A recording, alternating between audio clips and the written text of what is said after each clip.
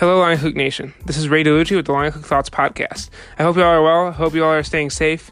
A lot going on in terms of the virus and reopening. I just, I wish you all the best of luck if you're going through that right now. And very excited for my guest today. Her name is Chandra Ram, and she is the editor of Plate Magazine, and she's also a cookbook author. And first off, just want to say very honored to have her on.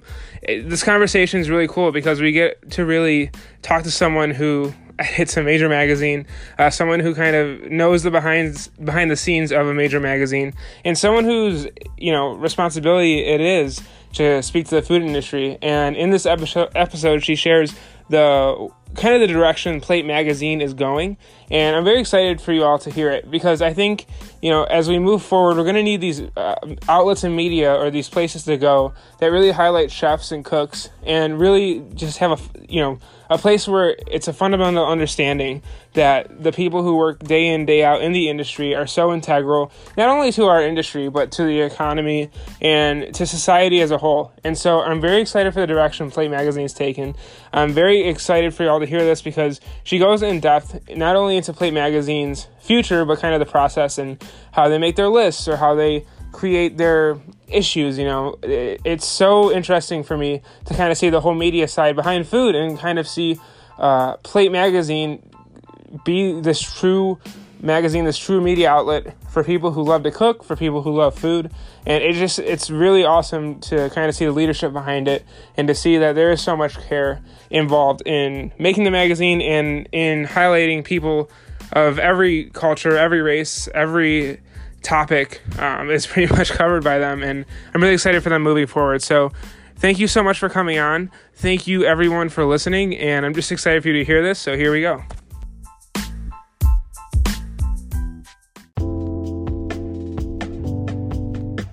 Mom deserves the best, and there's no better place to shop for Mother's Day than Whole Foods Market. They're your destination for unbeatable savings, from premium gifts to show-stopping flowers and irresistible desserts. Start by saving 33% with Prime on all body care and candles. Then get a 15-stem bunch of tulips for just $9.99 each with Prime. Round out Mom's menu with festive rosé, irresistible berry chantilly cake, and more special treats. Come celebrate Mother's Day at Whole Foods Market. Hey, welcome to the show. Hi, thanks so much for having me. Yeah, of course. If you just wanted to go ahead and introduce yourself to the audience, that'd be great. Absolutely. I'm Chandra Ram. I am the editor of Plate Magazine and a cookbook author. Awesome. Very excited to have you on the show. Following Plate, following you on Twitter. It's an honor to get to kind of have this time to talk. And so basically, want to first start out with asking where you're from and what food was like for you growing up. So I actually am from Lexington, Kentucky. That's where I grew up. And but I would say that the food I ate growing up wasn't necessarily typical of, or certainly not what people expect from that area. My parents are immigrants. My father is Indian from the southeastern coast of India, the state of Andhra Pradesh, and my mother is Irish, and so she's actually from County Wexford. So we grew up eating a lot of South Indian food. We grew up eating a lot of kind of foods that my mom discovered. She loved that series, the Time Life books, that had it was like this series of cookbooks, and she was forever kind of exploring different cuisines and that. And then we got some Irish things in there, some good brown bread and scones and things like that. So it was really, I think, formative to grow up with a mother who both enjoyed cooking and was adventurous about it. Okay. Yeah, I mean, in talking to chefs, everyone seems to have that pivotal person in their life who kind of either, imparted on them the importance of food or just show them that they could do it as a career. Was she someone who kind of led you onto your career path, or I guess how did you get interested in doing food as like a like a choice of career? Well, growing up with her and us being as close as we are, I think she wasn't at all surprised that I wanted to get into food. But I was I was always very torn because because I had a kind of equal love of magazines. And so I was very much like trying to figure out um, how to do both. And I didn't necessarily see a way to do both initially. So what happened with Plate really was kind of a dream because I didn't necessarily know that there were that many food publications that were maybe based not in New York, and that was a way for me to combine writing and my love of magazines and cooking and food as well. But it was, Okay. I will say that I got to where I am professionally in sort of a long roundabout way that isn't, it seems very well thought out, but it wasn't. So it's a lot of sort of working hard and dumb luck. Yeah, awesome. I mean, I think that's more so now than ever. A lot of people are seeing people like you who love food and also love food media, and you're able to intertwine the two. And I think a lot of people look for that now in terms of careers, something they want to really focus on. Um, it- the media side of things. When did you like? At what point did you start to realize that was going to be just as important to you as, say, your cooking skills? I was pretty torn about things. I went to college and studied journalism, and I was just so into cooking, and I would uh, I would actually just throw these like crazy dinner parties in college and pull these like complete menus out of Bon Appetit and Martha Stewart and just do these like hugely elaborate dinners. And I really felt like, okay, I want to get into food, and maybe it will be something with food and writing, but I wasn't as exposed to as much food writing as in retrospect, I think I should have been. So I didn't know what the opportunities were. I knew I loved working in restaurants, front of the house and back of the house. And I knew that I wanted to pursue that area. So I just decided that culinary school would be the next step for me. So I started culinary school, I'm going to say 2 years, I think, after I finished college.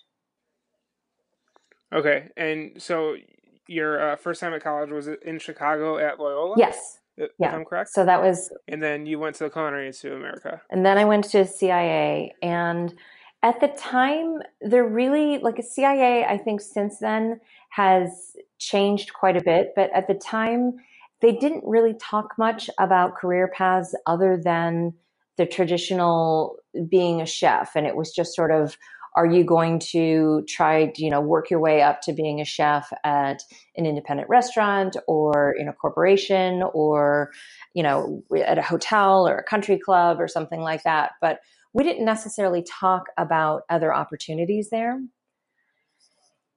And so I actually worked as a consulting chef with a food service consulting firm, marketing agency for about a year after school.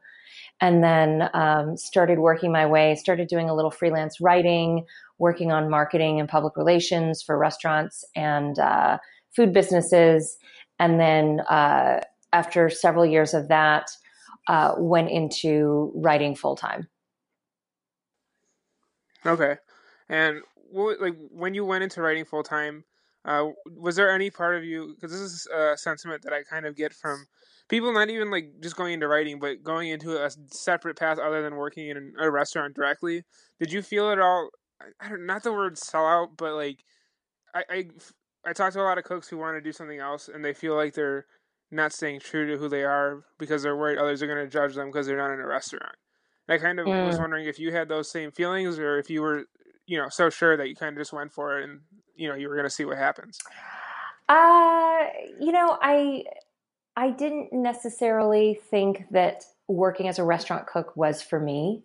I did it, and I didn't feel like I was great at it. I don't think I was.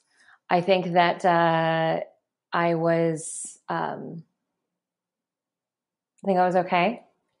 Um, but it wasn't necessarily like, oh, okay, this is it. This is the right thing for me. I knew I wanted to do something different with it. I didn't necessarily feel embarrassed by it, but I did. I have had some twinges. In Gabrielle Hamilton's memoir, Blood, Bones, and Butter, she talks at one point about all of the women who go to culinary school or work as cooks and then kind of pull into a different career path and get out of restaurants. And that was probably when I read that for the first time, that was the first time I felt like, did I do something? Like, was I kind of not tough enough staying in the kitchen or that? But in retrospect, it's just that, you've got to try different things, which I think is one of the best things about the food world, is that there are so many different avenues you can pursue. There are so many different types of jobs. And as well, so you've got to try things, and you've got to really go with what your gut's telling you and what you feel like will work for you. And as far as being worried about Yeah, people I mean, I judging, totally yeah, I agree. mean, like as far as people being worried about people judging you, it's just like, oh Lord, they're going to judge you no matter what. So you have to just be true to yourself. Yeah, yeah. The reason I ask is that I do talk to a lot of cooks on a regular basis. Not like the same people, but people reach out to me over time, and they ask, like, what are your thoughts if I did this, or what are your thoughts if I like kind of did something different in the industry, or even just like a different sector entirely of the food world. And for me, like, I'm in the same boat where it's like I feel like you should be trying as much as you want, because maybe there's something out there that you really love that you might never do because you're worried that, or you always thought you were supposed to be in a restaurant. So I guess asking that was hopefully to a message to people that you know doing other things is a good thing in the food industry. Oh, absolutely. And I think it's sort of like the flip side of the coin that we all know from the get-go, which is that uh, working, having the skills, working as a cook, working even in front of the house in the restaurant, mean you can basically go anywhere in the world and get a job, and you have this skill that can take you anywhere. And similarly, there's so many other opportunities. There's so many different ways to look at it. I know people who have gone to culinary school who work in PR, work in marketing, work in sales, they do consulting, they're food stylists, they do video production, they host podcasts. I mean, they write. So there's so many different things you can do. Um, when I was in school, there wasn't necessarily as strong a focus on the wine side of things. And so I know quite a few people who went to culinary school and then got into the wine, beer, liquor industries. So, you know, the knowledge is there, and you can just sort of use it in whatever way you want. Yeah, no, that's a very good point. And so going back to your story with starting Plate, or I guess what would when you decided to go right full time, what kind of happened after that in terms of your career and like the jobs you took? Well, I was doing a mix of freelancing for different publications, and I actually started with Plate. I developed a recipe for it for the very first issue of the magazine. So this was fall 2002 that came out. And then after like another issue, they said, "Oh, hey, would you be able to write? Are you interested in writing for us?" And because I had mentioned that I did some freelance writing, and I said, "Absolutely, I would love to." And then I was regularly writing for the magazine and other publications.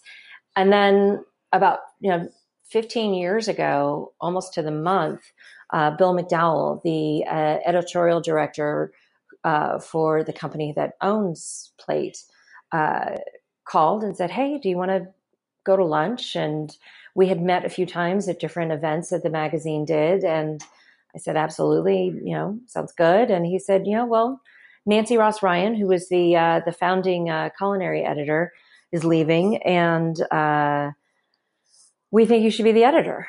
And so we talked about a few things, and he said, "Well, why don't you think about it?" And we had lunch again, like a week or two later, and said, "Okay, I'm going to do this."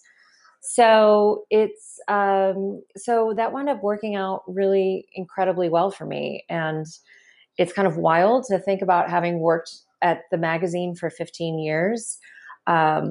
But I also am that person who can be, if someone mentions a recipe, I can say like, "Oh yeah, I totally remember that Gen Feb issue of 2008. So That's good.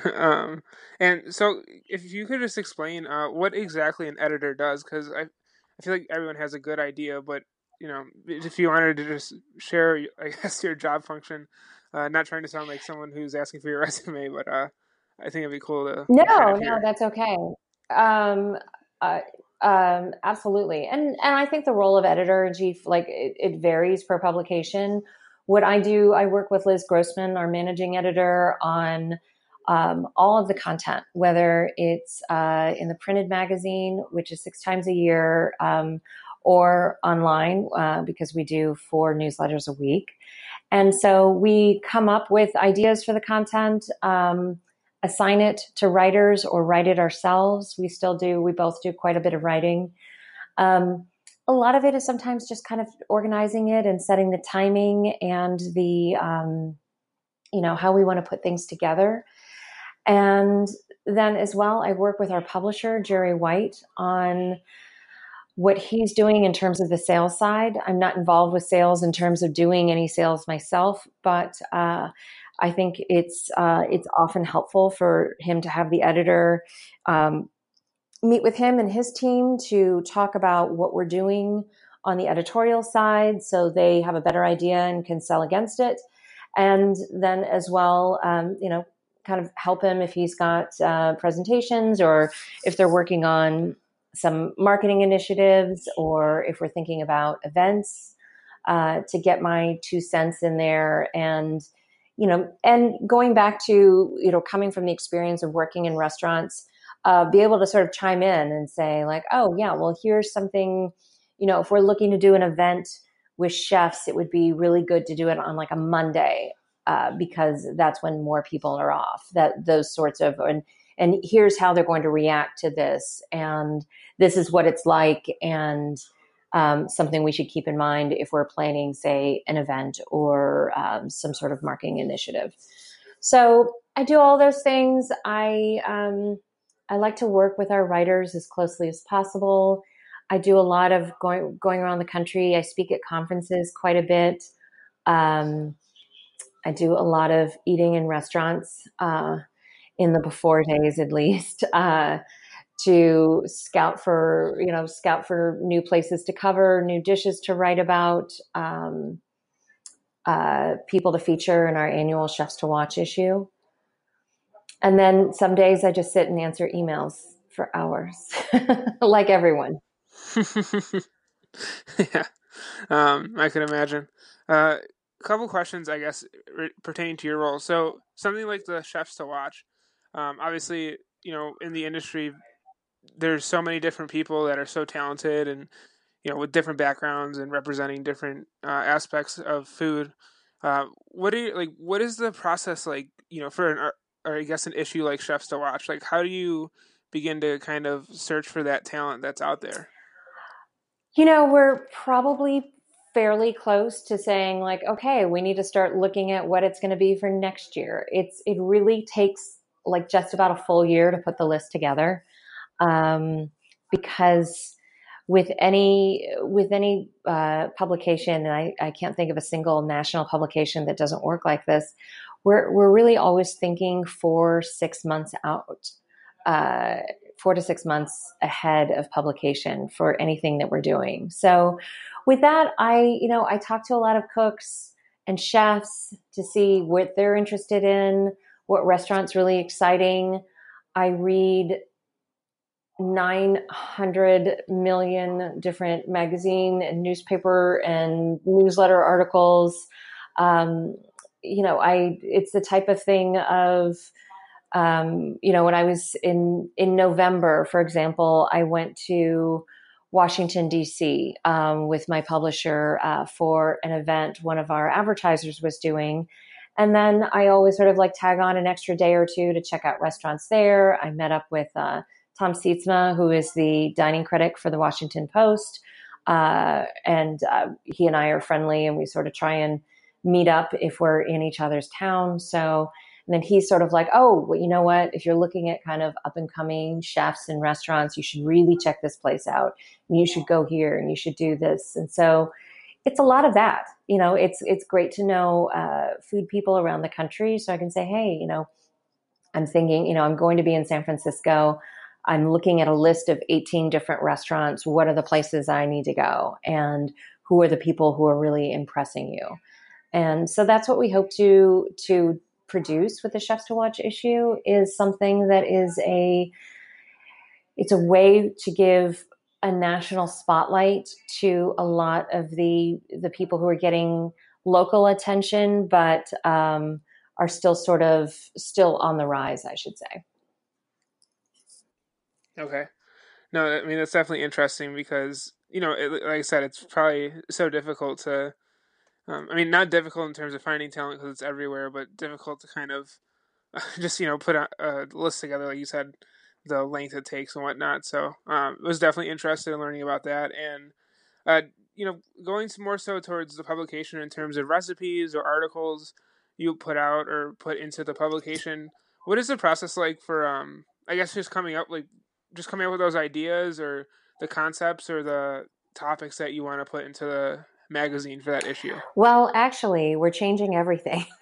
So you're asking me at a very Okay. interesting time, because I would have had a different answer for you a month ago.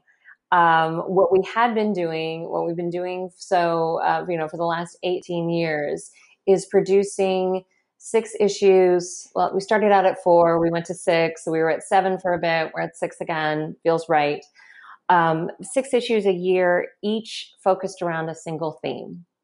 And so that's a really interesting exercise because we would set the themes of each issue, for an entire year in the summer of the year before.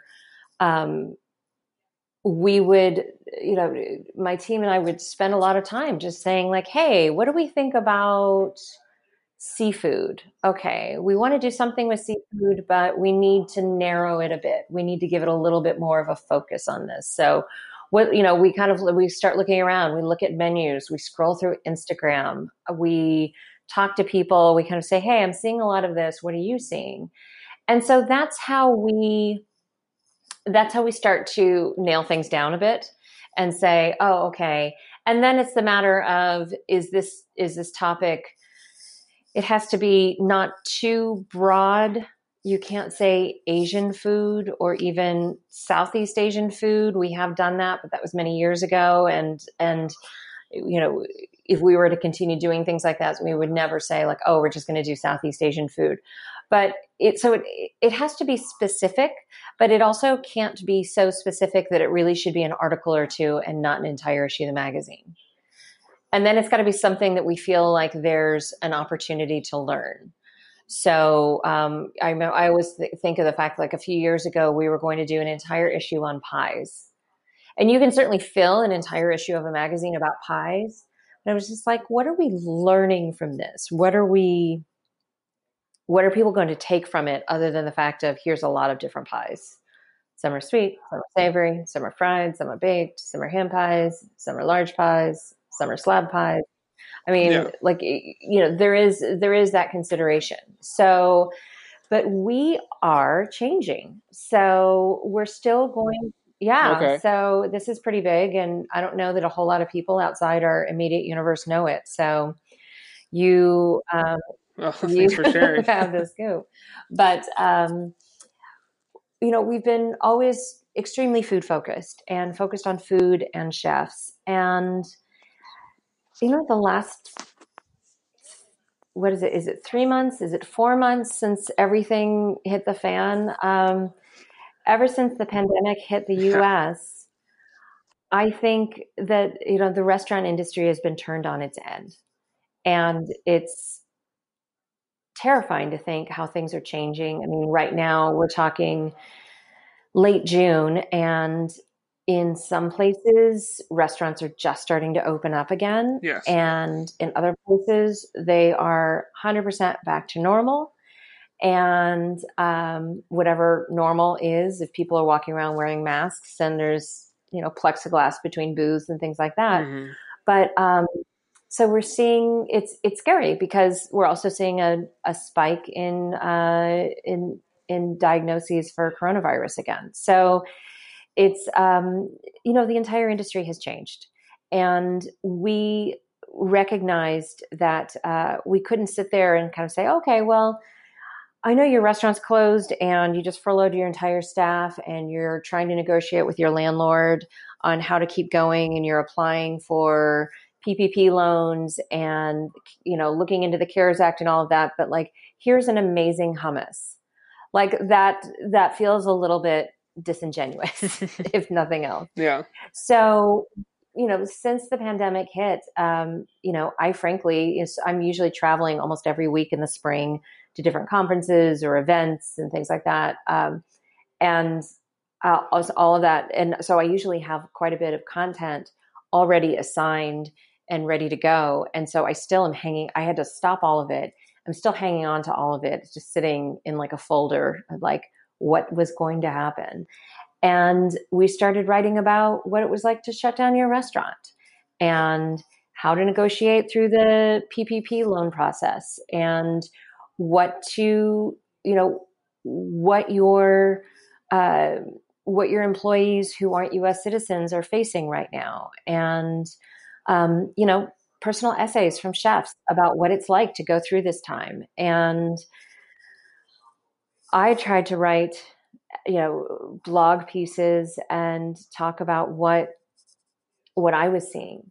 And it's really come to a point where I think for the immediate future, the future of restaurants is not necessarily focused on the food so much as it is trying to create a different but still beautiful experience for the guest, and trying to keep your head above water.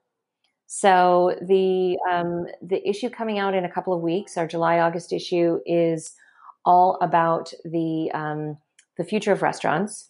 And so food-wise, that means a lot of takeout and delivery. And we talked to people about the incredibly elaborate meal kits they were doing and things that, what restaurants from fine dining places like Alinea were doing, all the way to how is a coffee shop in San Francisco that's trying to pull away from third-party delivery services, like how they're doing it. And so we did a lot of takeout food. We did a lot of personal essays in there, talked with chefs about the future of restaurants, put out some of the kind of practical changes that are here and going to be even, ahead for the foreseeable future until we have a vaccine and we have a majority of the population vaccinated. And that's what we're going to keep looking at that in other issues moving forward. But we're also, I think, if we were about food and then food primarily and chefs as a secondary thing, we're kind of switching those positions, and the chefs will be the most important part of our coverage. And we'll talk about food, we'll talk about drinks, we'll talk about not necessarily the business side of things, like what's the best, combi oven for your dollar. Like it's not what we're going to do, but it's more like, what's going on? How are you and your team handling the emotional and mental stress of trying to stay employed at a time like this? How are you, there is a a massive civil rights movement crossing the world. And so, how does that play out in your restaurant? How do you do things like, how do you still communicate to your guests if you're, non-verbally, if you're wearing a mask? All of these different things that I think are more timely and have a certain amount of urgency for our audience. So it's pretty cool. And it's also kind of cool that we're feeling our way a little bit with each issue. So we're going to do some things that are outside, I think are a little bit outside of the box for what people expect from Plate. We're going to do some pieces on specifically how do you photograph your food? If Instagram is now the way for you to sell your food, and not that it wasn't a great way to promote it before, but it's become so much more important when you can show a dish and then direct people to your link in bio, and then further, have them order it and, stop by the restaurant and pick it up later that day. How do you, and, certainly if we're all cutting costs, it's harder to hire outside photographers and spend a lot of time doing that. So, for chefs, how do you photograph your food and make it look good? How do you make a brown stew look enticing and not like just a large bowl of brown with brown? So we're doing some cool and interesting stuff. I'm pretty excited about it. Thank you first and foremost for sharing that on the show. I think it's really great, some thoughts on it. But first, just wanted to share with the audience listening, you were saying about kind of the topics each issue would touch on. And so in the past, to kind of give a perspective of, like you were saying, not too broad, but not too narrow, there's issues such as the dietary request issue, the sustainable seafood issue, modern Indian issue, were the last kind of 3 issues that were put out. So just to give the people, a picture of kind of, I guess, how zoomed in you get on certain topics. But I honestly think that the direction is great, as someone who's been podcasting and, creating content for cooks for a year and a half. It's been a lot of, cooks just wanting to be heard. And I really am excited to, see Plate Magazine do this because, for me, the reason I started this page and started doing what I do is I know that the people in this industry that work every day are very complex, and they care a lot about their work, and they care a lot about others, and they all have so many great stories, and they all have so many great viewpoints on the world that kind of, I guess, just give you a balanced perspective when you kind of talk to a lot of them. And so it's very exciting for me, to see cooks kind of get highlighted in a major publication like Plate. I know, they've been highlighted in the past, but there still are a lot of cooks that don't feel like they're really heard or that they're really noticed. And I think this is a great step towards that. Oh, good. Thank you. It's like, I feel like sometimes when you're catching me in particular at a time when we're just kind of very tightly have our heads down at work and we're just trying to plow through this massive, massive list and of everything we have to get done. So it really makes me feel good that, hey, this is, this resonates with people and, with cooks in particular, because it's so important. And I just have a tremendous amount of respect for what cooks do, and the fact of being able to pull out of somewhere creativity in the midst of working through your own prep list and, dealing with the monotony of all of that, as well as like all those really fun surprises that happen in restaurants, like when someone doesn't show up, or the drain starts overflowing, or a customer does something that customers do. Yeah. Yeah, I know what you mean. All fun stuff. Yeah, I think, like I said, I think it's good. And I'm excited to see kind of the content you put out. I did want to ask you, as we kind of move down the road, and obviously you're changing Plate, what's it been like to continue to put out a magazine, in a world that is going to such smaller size content? Obviously there's still a lot of long form. You only need to look at podcasts to know that, like, people do like long form content or books or magazines, but when it seems like there's a Hmm. lot of, shorter content that's like 5 minutes or 10 minutes long, what's it been like to, be a magazine kind of in that with your article writing and kind of the content you put out, maybe that's not in the magazine, but just like off your Twitter feed or like you said, a blog post. What has it been like to manage that? It's it's a process. Writing is hard, man. It is hard. I wrote something the other day and then I realized I kind of like finished it up late at night and I went to bed and thinking, oh God, this is kind of crap. This is just, ugh. And then I woke up the next morning and I looked at it and I was like, oh, here's the problem. I need to like lop off the first 300 words and just get right to it. And so writing is a process and it's something I write a lot. I write a ton.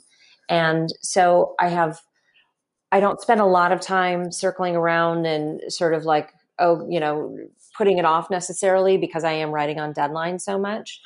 But it is a process. And I think it's something that is rewarding because in the same way of cooking, you can keep doing something over and over again and find yourself continually getting better at it and putting your own artistic touches on something that is a craft. And as well, it's to a certain extent, it's somewhat disposable, right? I mean, you put the plate up in the window and you're done with it, ideally. Um, you hit publish on a web article or send the magazine to the printer, and that's it. Unless there is, God forbid, an error or something like that, you have to live with how it is in that state in the world, and then you get to start all over again. So I remember when I took the job at Plate, a friend of mine said, well, this is going to be really good for your perfectionist tendencies because you're not going to be able to keep picking with at it. Like you're going to have to, uh, let it go and accept it. Um, but it's also equally been fascinating to see how restaurants have changed excuse me, it's been fascinating to see how magazines have changed in the last 15 years because when I started, Plate published 6 times a year, and I really felt like we needed to publish 12 times a year to be as relevant as possible. Except the thing is, each issue of Plate, particularly because they had these single themes like Israeli food and an entire issue on the impact of California on American cuisine. And these things, it's like they're a little bit special and you need to, have some time to take it in. And so that wouldn't necessarily happen with a monthly publication. And we weren't able to pull it off unless we just doubled our size of our staff, which doesn't work in journalism any better than it does in restaurants. And what's happened since then is magazines have become more rare. And what's interesting now is people say like, oh, wow. And it's sort of like they know our website and we happen to publish this really beautiful print magazine that has like stunning photography and nice, thick, glossy paper and all of the things. And so it's been kind of cool to see that having a beautiful and very specially crafted print product has become a special thing. And, God willing, as long as back when everyone traveled, I used to say, as long as the first 20 minutes of every flight and the last 20 minutes were, require that you turn off your electronic devices, then I was like, okay, well, magazines will survive. But I still love them. There's something where I read a lot of long form content online. I read on my phone. I read books on my phone. I read all kinds of lengthy things, but there is really something that feels better about reading a printed page. And the physical act of curling up with a magazine and looking through it and getting away from your screen so that if suddenly start getting news alerts or social media notifications or texts or whatever, Like that's not all popping up and interrupting your reading. You can actually just sit and read. It's kind of a nice thing. It's like a luxury now. Yeah, no, I mean, I feel the same way about books. So, I'm still to this day don't read books on like a e-reader. I prefer a physical copy just because that's how I like to read the books. I like to actually like hold it and you know be there with it. But going to Yeah, and be able to like flip back and forth and yes, um, just kind of savor it a bit. yeah, and I love like cover art and everything. Like the whole book is really cool to have. But going into kind of, I guess your audience, as you said, plates moving forward in a different direction, kind of putting chefs first. And as you said, also there's a giant movement for civil rights and kind of sharing the stories of not a certain group of people, but everyone kind of in the industry playing their part. And I think you all done that with the issues you put out. What's it been like to focus on diversity and kind of focus on the different, maybe realizing that a certain audience might not like or might not find interest in a certain thing, but yet you're still going to do it anyway. Like for the chef's issue, I imagine people who are looking for, recipes, like obviously might still get them, but might not look at plate like they would look at like the dietary restrictions issue. And you all change every issue like in a different direction. So what's it been like to kind of retain an audience through such a broad range of topics? No, I think that it's just the fact of if we're primarily focused on chefs and cooks and people who work in restaurants, then we want to look at take like a 360 view of their world and think about like, okay, what does that look like? That looks like the food, but it also looks like the culture of their kitchen. It looks like how they are interacting with other people. It looks like how they, what they say when they talk about other cuisines. I mean, you ask about diversity, and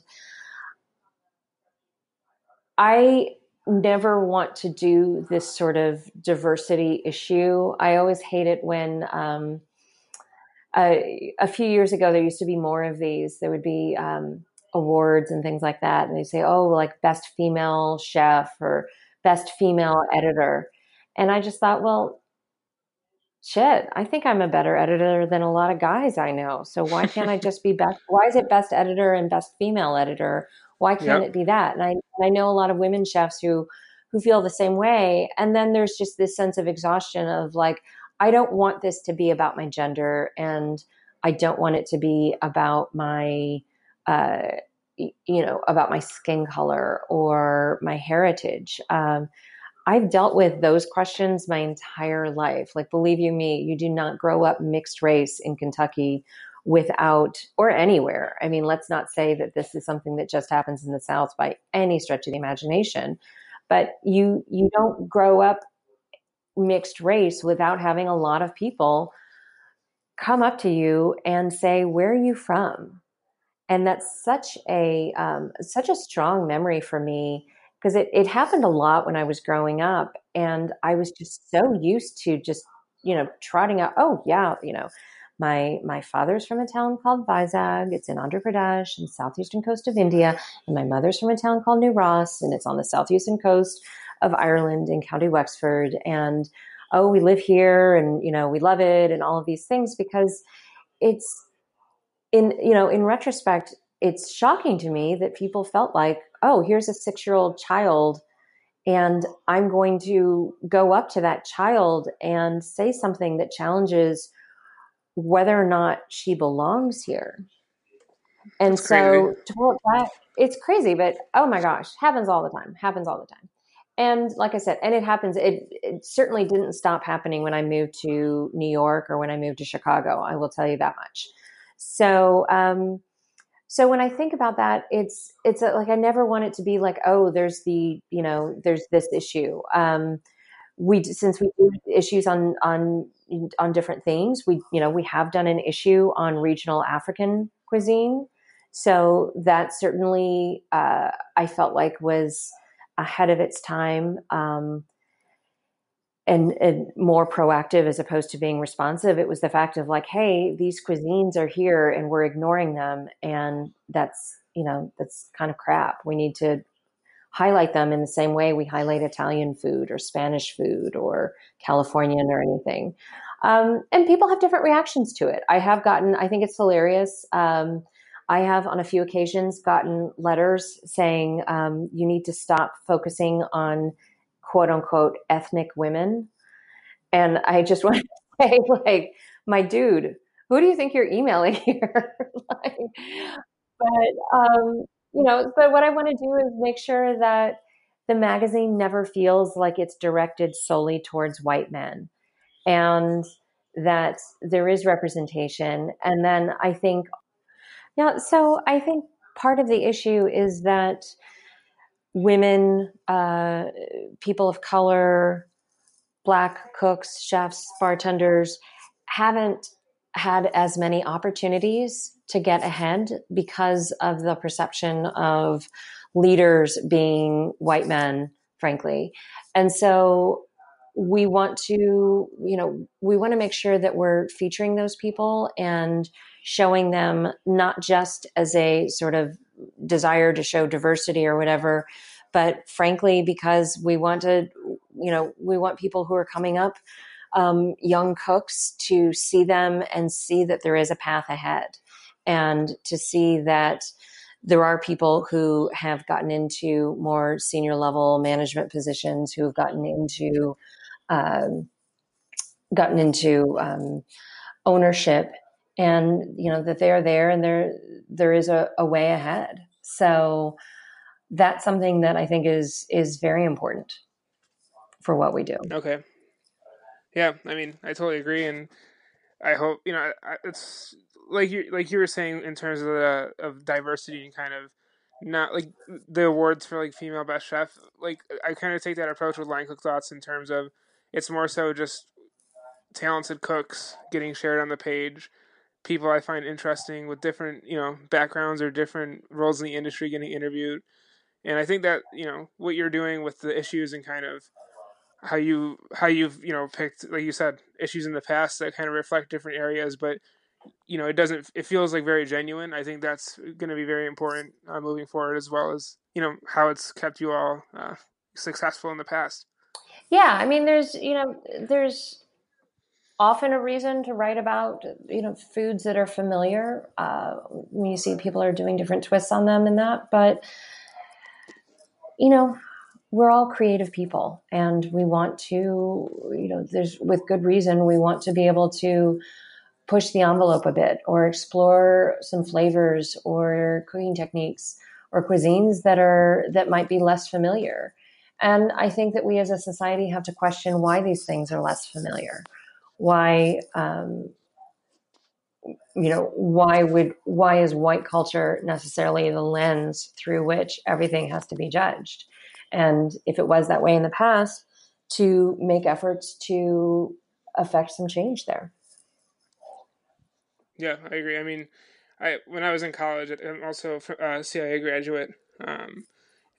Petition just started by students that has been restarted, asking for a cuisines of Africa course, like a full course on it, and like I think stuff like that, like teaching and getting people excited and interested about other things out there, and like you said, not looking at it through the white lens of one aspect of the industry. It gets really interesting when you're able to kind of branch out. And I don't claim to know everything, but I've definitely am interested in more than just the French background that I was taught at school. Right. So, I mean, what years were you at CIA? I was there from 2015 to 2018. Okay. So I was there a lot earlier. And we learned French cuisine. And then we had, at the time we did classes in 7 or 14-day blocks. And you just did, one class at a time. And I remember we did 7 days on International Kitchen. And so something like Indian food was like one team got to prepare a couple of Indian dishes one day at lunch. And like, that was India. And, same for Caribbean. And, even Mediterranean was kind of like a little bit out there. So it's, I think it's important. I think that's awesome that you guys kind of advocated to expand the focus a bit. And, Yeah. I thought my experience at CIA was incredible, but gosh, I'd like to go back. Yeah, I mean, I love my time there, and it definitely, like, from when I went, there was definitely more built out international courses, but there was still a large, I guess, sector of cuisine that wasn't really being touched upon. So I think that more so that was why that was started. But no, I think I think they're hopefully doing great things there, and that's going to be kind of something they focus on. But I wanted to get into in regards to your work next, the cookbooks, the three cookbooks you have out. Mm-hmm. Kind of what you're, I guess, because obviously you're working at the magazine. What was it like to also put out cookbooks? I know the one got a James Beard nomination. Like, what is it like to, I guess, to start out on a cookbook and kind of start out on a theme that you're interested in? I think that it's fantastic. I love books. I love cookbooks. I think it's important to have a really fantastic relationship with a co-author if you are doing something like that. You're talking about the Korean barbecue, which was nominated for a Beard Award. I wrote with Chef Bill Kim, who has become a very dear friend of mine, and his wife has as well. And you have to be really close with the person you're co-authoring the book, so that you can hear that person's voice in your head while you're writing. And it was an incredibly rewarding experience. We did this one with 10 Speed Press. The team there was just fantastic to work with. Our editor, Kelly, she was amazing. And it was really great because I got to learn so much about Korean ingredients, and I got to learn so many different ways of working with a grill. And I also got to experience and learn a different style of writing. It's funny with cookbooks, with the three I've worked on, and other authors have said it's the same thing for them. It feels like you spend so much time working on the introduction and where these ideas are coming from, and providing cultural context for everything, and explaining so much of the background information. And then when I'm out in the world, I don't know how many people actually read introductions to cookbooks. So I think that it's a challenge to make sure that you are getting all of that information that you've crafted so beautifully to have in the book, to have it as well, sprinkled throughout, so that there is context and perspective, and you are, you're kind of showing the work throughout, even if doing so is via like 100-word head note on a recipe. And it's interesting to write books for home cooks as well. With Plate, so much of our recipes are for people like you who know how to cook, who, if I say make a roux, don't need it explained to them. And home cooks have a lot of questions. So I am always fascinated when I get a chance to watch what I call normal people cook things, because they approach it so differently than you or I might. Yeah, no, I mean, I think it's cool, and I always look up to chefs or people in the industry who write cookbooks, because I know it's a challenging process. Never actually haven't written one, but thinking about writing one makes me nervous and kind of like I don't know if I could even do that. But it's cool to see that you were able to do it and do it successfully. Oh, thank you. I mean, and it is something that one of the good things I think about writing a cookbook is that it's inherently divided up into small chunks, because you're looking at, okay, we're going to produce 130 recipes, or we're going, so you can look at it sort of recipe by recipe, which is, there's a famous book about writing called Bird by Bird. And it was written by Annie Lamott. And it's one of those books about writing that I return to regularly because it just makes me feel inspired and feel like, okay, this is doable. And one of the things in there is like, you don't think about writing an entire book. You think about writing one recipe and a head note for that recipe. And then you just do that again, over and over again, 75 times or 100 times or 300 times, depending on how many recipes. And you have to have an outline and you have to have it all organized well, but you can do it sort of one piece at a time. And frankly, that was the way I was able to do it, because when I was working on Korean barbecue and then working on the Indian cookbook I wrote as well, I mean, I got up at 5 o'clock in the morning and made coffee and started writing. And then yeah. And often tested a recipe in the morning. And then at some point I would drink more coffee and take a shower and go to work and write some more. And then I would, maybe take a look at things like while eating lunch, and then go home and hang out with my husband a little bit or go to the gym. And then we would eat the recipe I had tested first thing in the morning, and maybe watch a show. And then I go back and write some more. So I actually had to do physical therapy on my wrists after that year of writing 2 books plus a magazine, and it wasn't carpal tunnel. It was basically my shoulders being like hunched over all the time was leading to pain in my wrists. So it's hard, but I felt like I was approaching it. It's that same kind of mentality of, something happens in a kitchen, and say all of a sudden you're looking at another 3 hours of work. You just do it.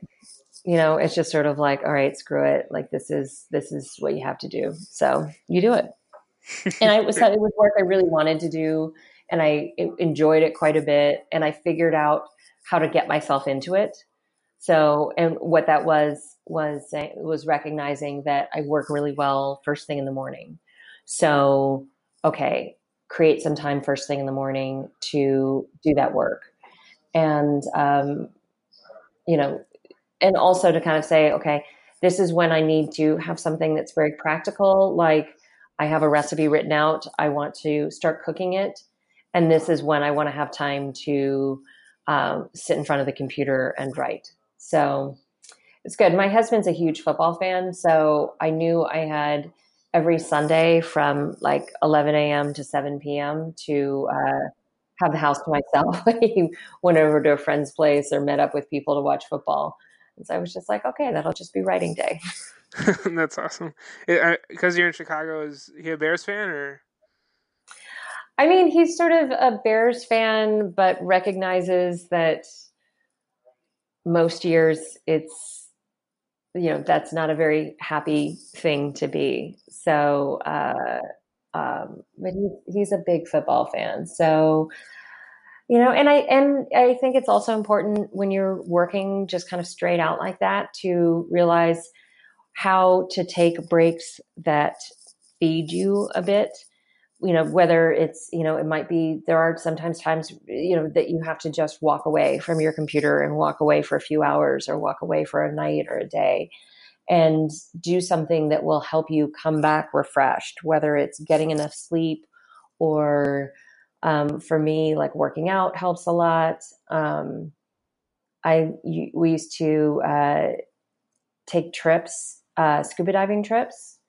And so I like especially love just sort of sitting on the bottom of the ocean and looking around and not doing anything, because all you can do is be.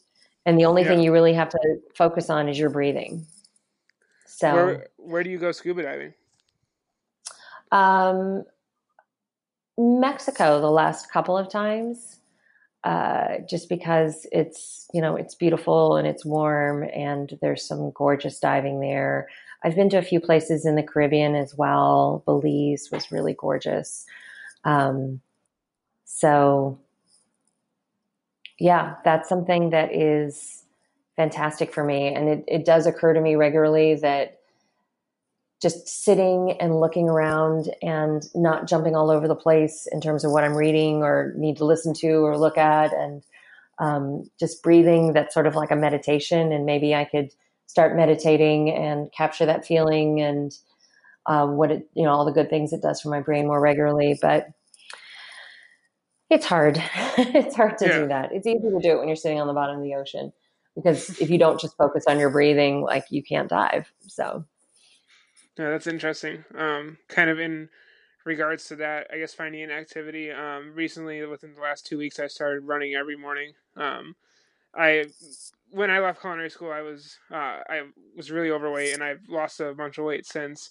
And I really wanted to instill a daily. I always wanted to instill like a daily run in the morning, and so doing that mhm. the past 2 weeks has been. So, I don't know, like my days just feel more. I feel more productive like from the start, like getting up early and like doing something that totally like hurts and it's tiring and it's like, why am I even out here? And like, why am I even running? Because I don't even know if I really like running. But at the end, when I'm like finished with my mile or mile and a half, and then I go in the back and in my backyard and do bodyweight exercises. But having that start to the morning now, that's so much different than anything else I've started my day with. And like, it's almost like a first accomplishment that kind of gets my day going. So I definitely kind of understand having something outside of the kitchen that gets you motivated. Yeah. And with something like that, I mean, running is really hard for me. I used to run a lot, and I would run races, do half marathons and things like that. And then I stopped running, and I haven't run in years. And I started up again once the shelter in place orders kicked in, because I was like, okay, well, I can't go to a gym. I can't go to a yoga class. I think it's me and my shoes and the neighborhood streets. And sometimes it's good that, like, you can't obsess about work, you can't obsess about things, because you're just sort of trying to breathe. And you're like, okay, I just need to do, another half a mile, another quarter mile. I need to, like, just get through that. So Mm-hmm. it's that focus on just making it through that I think does help clear your brain to some extent. Yeah, no, you're right. Yeah, I mean, my last question, second to last question, kind of ended all the interviews the same way. But any advice for anyone right now going into food media? I know I have a lot of people who follow the page who obviously are interested in food media. I have a lot of people who Mhm. are trying to start their own thing, especially during quarantine, or as I feel like a lot of cooks are realizing that they need to have, not need to, but a lot would like to have a brand or something associated with themselves outside of their regular job. So, what's your advice for someone looking to create content and kind of make a name for themselves in the media world? I think it's important to figure out why you're doing it, and to do it for the right reasons. Do it because you want that creative outlet, because you have some different ideas you want to get out into the world, that you have a desire to help other people or forge a community or just tell stories. So to think about what you want to do, and to not be afraid to do it the way you want. I think it's very important to have a voice. There's so much food writing and food media in general that feels like it's all the same, that it doesn't stand out, and um, it's important to have a voice and to keep working at it and develop your voice. And that is a process. It doesn't always happen immediately, but just keep at it and keep doing it. You become a good writer from writing. Like, there's no shortcut to it. You have to write a bunch of absolute crap, and then you slowly start to get better. And if you are a writer, I can't recommend Annie Lamott's book that I just referenced, Bird by Bird, highly enough, because she talks about things like the dump draft, where you just like have something in your head and you want to put it down on paper, and you may never go back to it. And it's okay, because there might be just a phrase that is the thing that will carry over to another draft. And you just keep doing it and doing it. And I think that I was listening to a podcast with Soledad O'Brien, and she talked about the fact that television production and on-air work is a learnable craft. It is something that you can go back and you can study and you can say, okay, here's what I did and here's what someone else did. And I think that was better. And I want to look at why. So Okay. there's, but part of it is just, if you're going to do it and, do it fully. All right. Yeah. Well, thank you for sharing that. I hope people listening, take that advice. So the audience that listens to this podcast, I call them the Line Cook Nation, a group of chefs, cooks, people interested in the food industry. And now that you've been on the show, obviously you being a part of that community of people, just trying to connect and learn more about each other in the food world. What does it mean for you to kind of share with us, about Plate Magazine and just kind of be a part of this community now of people that want to be more? I love what you're doing. And I think that it's so important because it's another way for all of us to connect with each other. And I feel like what you're doing is creating this community. And that's so important because no matter what you're doing, it can feel like very lonely work. It can feel like, okay, I don't know what I'm doing, or I don't have anyone I can talk to about this. And so I think it's really cool because we're all just learning from each other, and we're all learning what it means to have, to learn from each other's experiences and life experiences and professional experiences and just the perspectives people have. So that's what I think is so important. It's so great about what you're doing. Thank you so much. That means a ton to hear. Okay. And yeah, I think the community is, it's the biggest thing. It's the reason I do it. I just love the connection of chefs and kind of sharing stories. So I'm sure that is also something you love, being someone who is an editor for Plate Magazine. So if you just wanted to share where people can find you on social media, I think that would be the last thing to share on the podcast. I think that it's Twitter and Instagram are the best ways to find me on social media, and my handle is @Chandra's Plate.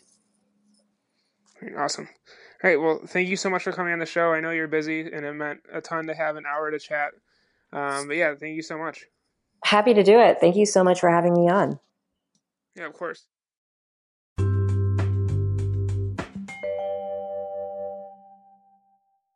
So there you have it, the interview with Chandra Ram. Thank you all so much for listening once again. I'm so excited for what's to come. We're about to hit episode 100. It means so much for all your support. And yeah, like I said, just stay safe, stay inspired, and we'll talk to you soon.